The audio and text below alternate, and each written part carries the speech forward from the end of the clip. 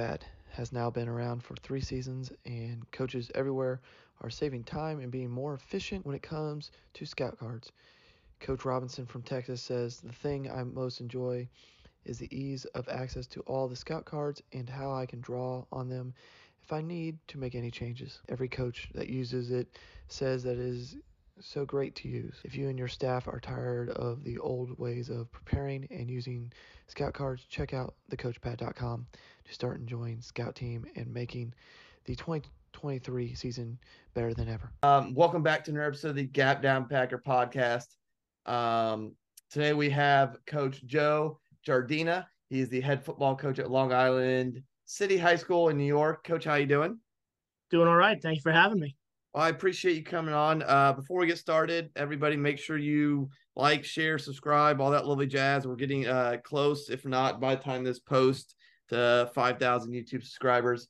But Coach, how did you end up as the head football coach at Long Island? All right. So, I actually come from a lacrosse background. I played college lacrosse. I got drafted, got drafted to play in the Major League Lacrosse League. But I went to school to be a teacher. I played high school football, and I just have always loved football ever since I could remember, even from the PB days when I was 5, 6, 7, 8 years old. When I was applying for teaching jobs, the school, Long Island City High School in Astoria, Queens, they told me that they were looking for a head football coach, a head lacrosse coach, and a phys ed teacher. So, sent my application in, and things worked out for me. Well, I was going to ask you about that at some point before we got into the football aspect. Is you are now the second coach I know that also coaches lacrosse. Buddy of mine helped start the lacrosse program over at Xenia High School by us. So he's their O-line coach and head lacrosse coach. What drew you to lacrosse? Lacrosse is more of a northeastern thing. It's slowly becoming a bigger thing here in Ohio. But what kind of drew you to lacrosse? My real true love is actually ice hockey. I was on skates when I was 4 years old. I started playing football, lacrosse when I was 5 years old, and I just always stayed active. And then I guess when it got to the point between travel hockey, travel lacrosse, my dad said pick one, so I chose travel lacrosse. Lacrosse was in the spring, football was in the fall, so I was able to manage both. And then by the time I got into high school, I started getting recruited, and I wound up attending the Delphi University on a lacrosse scholarship. Got my degree in physical education. I had the time of my life there. Won a couple of conference championships. Didn't get the national championship, but millions of friends and millions of memories that I'm going to take to the grave for sure. Good, good. And then we kind of spoke. You are also a volunteer firefighter, which is a commendable thing. I just want to commend you on that. I have some friends that Thank you. family friends, but I just want to commend you on that because it's always good when people help their communities. Quick shout out, Engine 695, Wantagh Fire Department. So we do appreciate that. But going into the football aspect is, I put out a thing of just trying to learn a little bit more about the Wishbone. I was reading Emery Ballard's book, which really wasn't like fully. He is considered the father of the Wishbone. Helped originated at Texas and did some stuff at the high school beforehand. And the book doesn't get into too much detail about the actual Wishbone, but kind of where it came from and why. Why have you added the Wishbone as a package for your offense? Like obviously you do run some T stuff and wing T stuff as well. Traditionally most of our base set is a wing T. And I felt like, I don't know if it was a tendency of mine or anything like that, but I just felt that some teams started adding an extra guy and almost kind of figuring out where I was going. And I didn't really like that. So what I decided to do is I just tried to balance it out. And I brought my wide receiver in as a double tight end, and I brought my wing back into the backfield. And I said, all right, guys, we're going to go into a wishbone now. So now it kept it super balanced. You could run everything from both sides, left, right. Unlike traditional wing T and calling it by the number, each blocking scheme is a number. I do it based off of color. all the same stuff. So, you could run our Buck series, which is our green color. So we'll call it in the huddle green 26. We'll run our Buck series to the right, and nothing else changes for the offensive line. The only thing that changes is the alignment for the skill guys. Okay. I just think that the offensive line is without a doubt the hardest position on the field, and the less confusing and the less movement we have to do for those guys, the better off it is. So figured let the skill guys, they could get all the glory, but definitely give the offensive line a little bit of an easier transition by keeping the guys in the box and making the box easier and more accessible for them. Okay. Now with adding that, and has that altered what you're running at all out of your base wing tee and out of, like, did it change? Because obviously you have your series as your Buck series, your belly series, and so forth in wing tee. Did that change anything? Like, okay, we've added this package, we've added the power tee package to keep ourselves balanced and to take away tendencies. Is there anything that nothing? No, nothing really changed. The only thing that I noticed, when I'm looking at a defense, the only thing that I noticed is that it kind of just brought in the defense a little bit more. I don't know if the Wishbone is super intimidating, where they kind of stuff the inside of the box a little bit more, but I did notice that, we were able to get to the outside a little bit easier out of the Wishbone. I don't know why, but I guess the corners maybe are in a little bit tighter towards the tight ends. The linebackers, I guess I don't know. I don't know if they get watched inside and they kind of panic, but most of our stuff out of the Wishbone, we really could do out of any series. I always joke around with my team. I say, guys, we really only run like 8 plays. We just have 100 formations. And at first they're like, "What are you talking about?" And then I throw our halfback out out wide on the left side next to the wide receiver, and we still can run the same inside trap. And they're like, "Oh wait, yeah, that is the same play." I'm like, "Yeah, other teams aren't going to know that. They're going to look for tendency out there." We run, like when we do our preseason scrimmages, I'll run, we do 15 plays, whoever we're going against, and I'll run all 15 plays from the exact same formation. And the other coaches is like, "I have no idea what you're running." I say, that's the whole point. Well, yeah. I mean, now with hitting it out, I mean, obviously they are bringing more in with these sets, the Wishbone set. How much have you played at all with, obviously the base Wishbone set is double tights, 3 backs. Have you played with splitting out receivers and taking away tight ends? Have you tested in the Emory Ballard 1 tight end and 1 split out flanker? How much, or is it you just kept it true double tight 3 back? So we do keep it double tight, but we do spread it out. We do have a call called over. And our over call is the wide receiver goes out on the right hand side, the tight end is on the right hand side, and the tight end is covered. So we kind of just throw an extra guy out there, almost like a little unbalanced. We do the same thing. No real reinventing the wheel with the name, but we call it left over. So it's on the left side. Okay. Now and then the right side. And then we try to go on down or first sound and try to catch the defense sleeping a little bit. Okay. And then now, like when we first started going back and forth, obviously you run buck out of it, you run trap, belly, and ISO, which are kind of standard wing T plays. If I remember correctly, you also mentioned you run the triple a little bit out of it as well. Yes, sir. I'll start with this. I mean, when you're running buck sweep out of it, let's start there. What are there any? Obviously, O-line wise, nothing changes. Backfield wise, what changes or alters for you guys, or is there any real alters besides it's probably getting handed off a little bit deeper? The only thing that's a little bit different, I would say, is we have our lead back. So, for example, we're in the Wishbone. Our right back is the one who is going to lead block and go up the field first. So we're still going to have our play side guard kick. Our backside guard is going to wrap, and our first running back is going to lead block through as an extra guy if anybody slips through the cracks, and then the guy with the ball is going to follow. So we really have 3 guys lead blocking. Okay. So it almost becomes like a super buck at that point because you have an extra. Exactly what it is. Okay. Yeah. And then if I'm feeling crazy and they don't have anybody in a one technique on the backside, we'll even let our fullback go. We'll just have four guys lead blocking. Okay.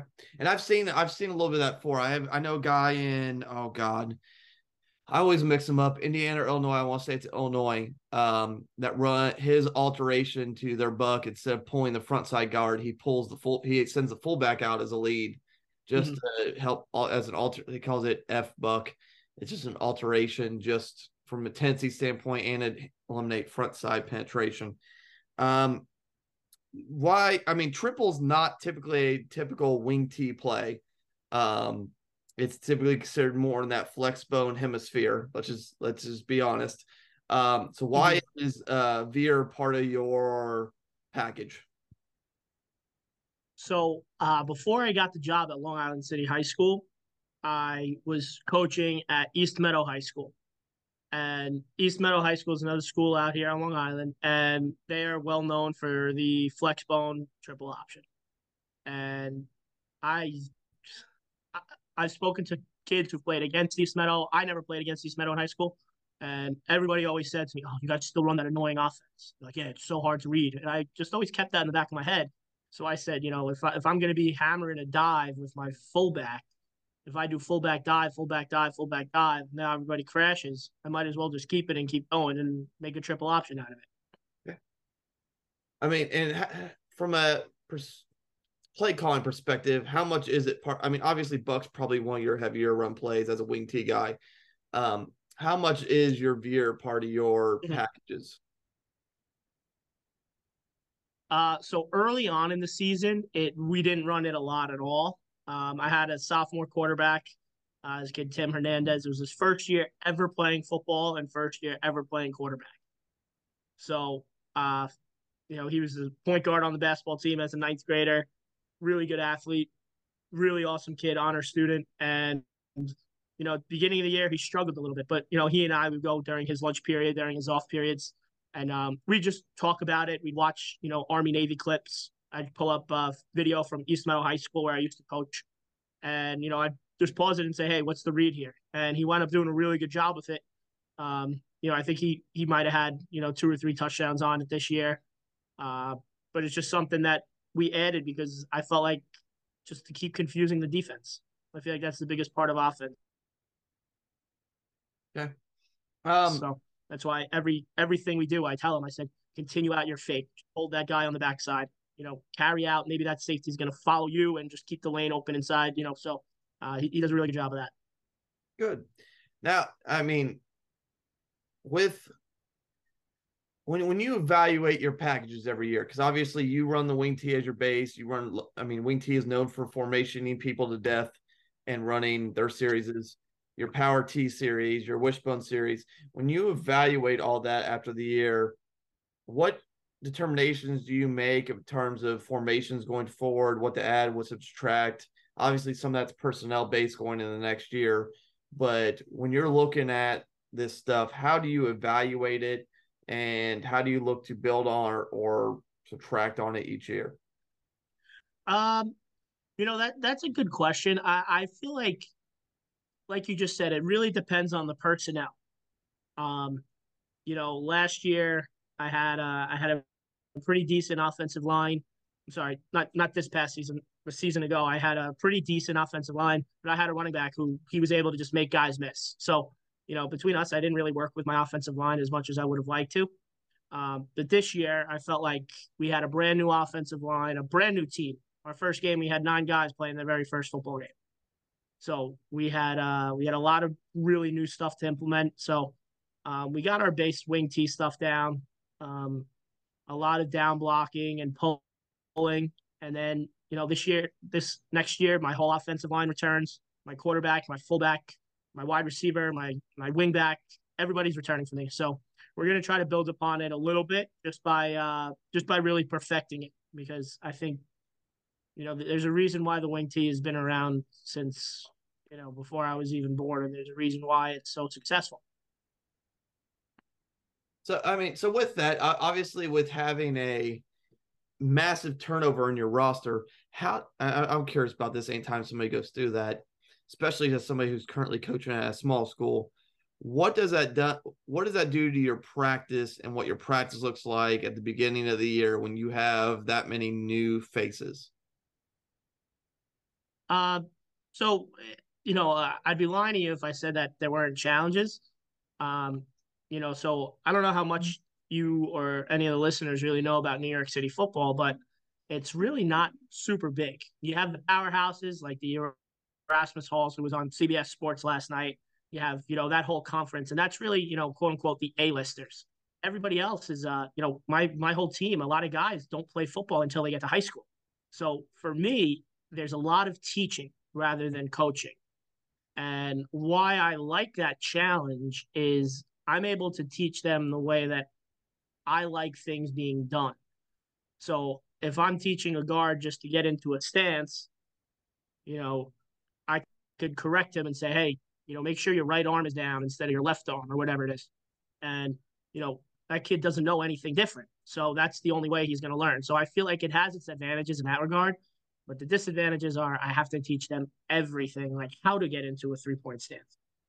So, we do a lot of video, a lot of football drills. Social media is so big. I have group chats on Instagram with all the guys. I have my lineman group, my linebacker group, my skills group. And anytime I see or anybody else sees a video on Instagram, we just forward it to each other and just put it in the group chat. And, hopefully the guys are watching, learning, and soaking up anything that they can really soak up. Yeah. And I mean, obviously you said you have a massive retention for next year. Obviously with not really losing too much this year and you guys having a fairly successful year and hosting your first home playoff game. How do you plan on building on that, or what alterations are you looking at making practice wise and development wise? Obviously with having so many guys come back, you're a little more ahead of the curve than you normally are. How is that looking for next year in terms of, okay, we have our fundamental base, here's my plans going forward? Yeah. So, as I said earlier, when we began, I was a multi-sport athlete growing up. So my assistant coach, by the way, in New York City, we only have 2 coaches on staff, which is another challenge itself. But my assistant coach and I, we are full promoters in having these kids, play multiple sports. So it's a little easier for me because I am the lacrosse coach as well. So a lot of the guys play lacrosse, but we encourage the guys to compete in swimming and wrestling and basketball and all these other sports. So once the winter sports rolls around and they kind of get out of their, we give them a little bit of rest, and then we try to do some morning workouts, lacrosse stuff. So it's really hard to explain because if you don't know New York City, a lot of people can't wrap their head around it. But my football field in the spring we use lacrosse on it, and where you have the outfield of the baseball field and the softball field. So during the spring season, we really have we have boys lacrosse, girls lacrosse, baseball, and softball all going on one field. So for the first 2 weeks, all 4 of us are on the field, and we're arguing with, all of us would share an office, but we're all arguing with each other about, who's going to get what space. And, once games roll around, there's really no room for extra practice. So the guys who do football stuff with me, the guys who do play lacrosse with me, we do a little football related, workouts. Because football is much bigger in New York City than it is than lacrosse is. So that's how we kind of start building and getting ready for next year. Okay. And I mean, kind of swinging back to the Wishbone stuff is, I mean, what do you normally see when obviously you kind of mentioned that people condense really heavily inside. Front wise, what are you typically seeing? What adjustments are people trying to do? Um, what is that? Is it much different? Did they make, obviously you said in a wing T, is there a big adjustment from, okay, when you're wing T to the wishbone, do they make major adjustments, or is it just kind of they're just going to play with what they came in with? Most of the teams we played this year, so we had 9 games, and I think out of the 9 games we played, I would say I would say six of them were even fronts. So a lot of it was either a 4-2-5 or a 4-4, which I really consider the same thing because all of our blocking rules are the same. But for the most part, we see even fronts, and then we do make a little adjustments based off an odd front. We one team was a 33 stack, the other team was a 5-2, and the other team was actually a 7-4. They just blitzed everybody, and that was really hard to that was the hardest to really plan for because everybody's rushing, and if one guy misses a block, they're tackling you in the backfield. It was pretty. The four guys they played man coverage on the backs, and it was you had to sneak someone out, and they did a really good job of disguising it. But otherwise, mostly an even front. Okay. And did that alter how much you were in your wishbone, your T or your wing T based off what they were giving you? Um, Obviously the 7-4 is a little bit different monster of it's either it's that high reward, high risk defense there. But from you've seen so much even front because like we see Yeah. a lot odd front here right now. How much did that adjust, or did it make it easier seeing so much even? I think it made it a little easier even. Um, like I said earlier, our rules don't really change whether it's an odd or even front. It was really just a matter of knowing which guy to block, which obviously is the whole point of the offensive line. But with guys who don't really, I'm explaining to these guys what three technique is, 2 days before our first game. So it's to me, it's just hey, the first guy to your left. Like, we really got to dumb it down as much as possible. First guy to your left, first guy to your right. Um, and we the one adjustment we make is based off the guy who's over the wing. If the guy who's over the wing back is outside, we usually leave him free and let that guy get kicked. Or if the guy's inside, we'll have our wing back kind of continue to down block him and have the guard who's pulling just really lead block, and hopefully a running back doesn't run in front of him. Okay. Now you mentioned the obvious success in addings of makes you a lot more balanced, harder to kind of dictate when you're in your T or wishbone stuff. Okay, what their tendency it naturally is instead of a regular like red or blue set or various other things. Mm-hmm. But what hurdles in adding it did you have, or minor or little details that you had to clean up or look at when you added it, um, compared to your regular wing T stuff? Um, you know the hardest part, I think, and I really don't know why. Um, but it was just really the spacing of where the running back should be. And also in our wing T, we keep our fullback at 5 yards, a little bit further back than normal. But when we go to our T or our wishbone, our fullback's at 4, and that was really the only adjustment that we made. Um, but the running backs itself, I think, just really hammering their steps, making sure that they're taking that counter step if they need to, or the hesitation step, or um, running 3 steps parallel to the right and then cutting it upfield instead of trying to, bubble or banana out. I think that was really the hardest challenge we had as a staff trying to figure out. But no real adjustments, really. Yeah, and that's similar to what like I was reading. There's a spot in Emory Ballard's book about how don't ever have their initial steps forward. He's talking to Alabama staff, kind of like you just mentioned, because creates a soft arch, which isn't ideal for anything you're doing. To always have counter steps or lateral steps or jab steps instead of vertical. Um, that's kind of one of the things that I picked up on, and that's interesting that you mentioned that was kind of one of your challenges as well, and things that you kind of picked up on and messed with. I curiosity, what have you had most success with running out of your wishbone stuff? What has kind of been your like one or two go-to plays that seem to be the most success there? Our buck sweep, our inside trap, and our triple option. Okay. Would it be in that order, or Those would... three, those three have hit pretty much. Um, no, I don't know. It really depended on the opponent. Like our week 8 game against Tilden, we ran triple option almost every play, and we got positive yards. I'm pretty sure every play except 2. Yeah. But then when we played our playoff game against August Martin, the team that rushed 7 guys at a time, we ran triple option maybe 2 times, and it was successful once and not successful the other time. So, it really did depend on the team and how our quarterback read it. The buck sweep, I think, definitely worked. I had a really good, nice running back. This kid Carter.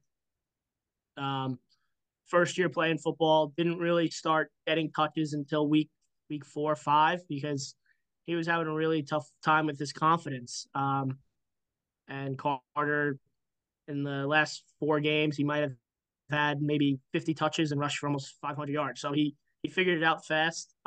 Another awesome kid. He honor student, and I try to make it as easy as possible. Like, hey, run to the right, and it's always the smart kids that really have a hard time figuring out which way to run because they're almost like overanalyzing the play.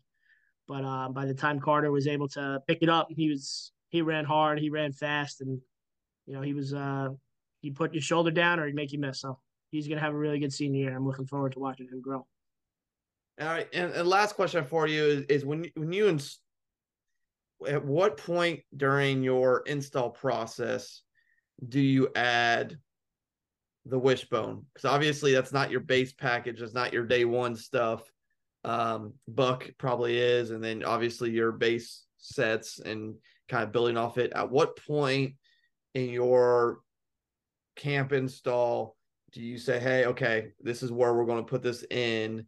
I feel comfortable that we're good enough at buck or trap or anything to where now we can add this balance. Yeah. So yeah, I think I'm gonna revert back to what you said again, where it kind of really depends on the personnel.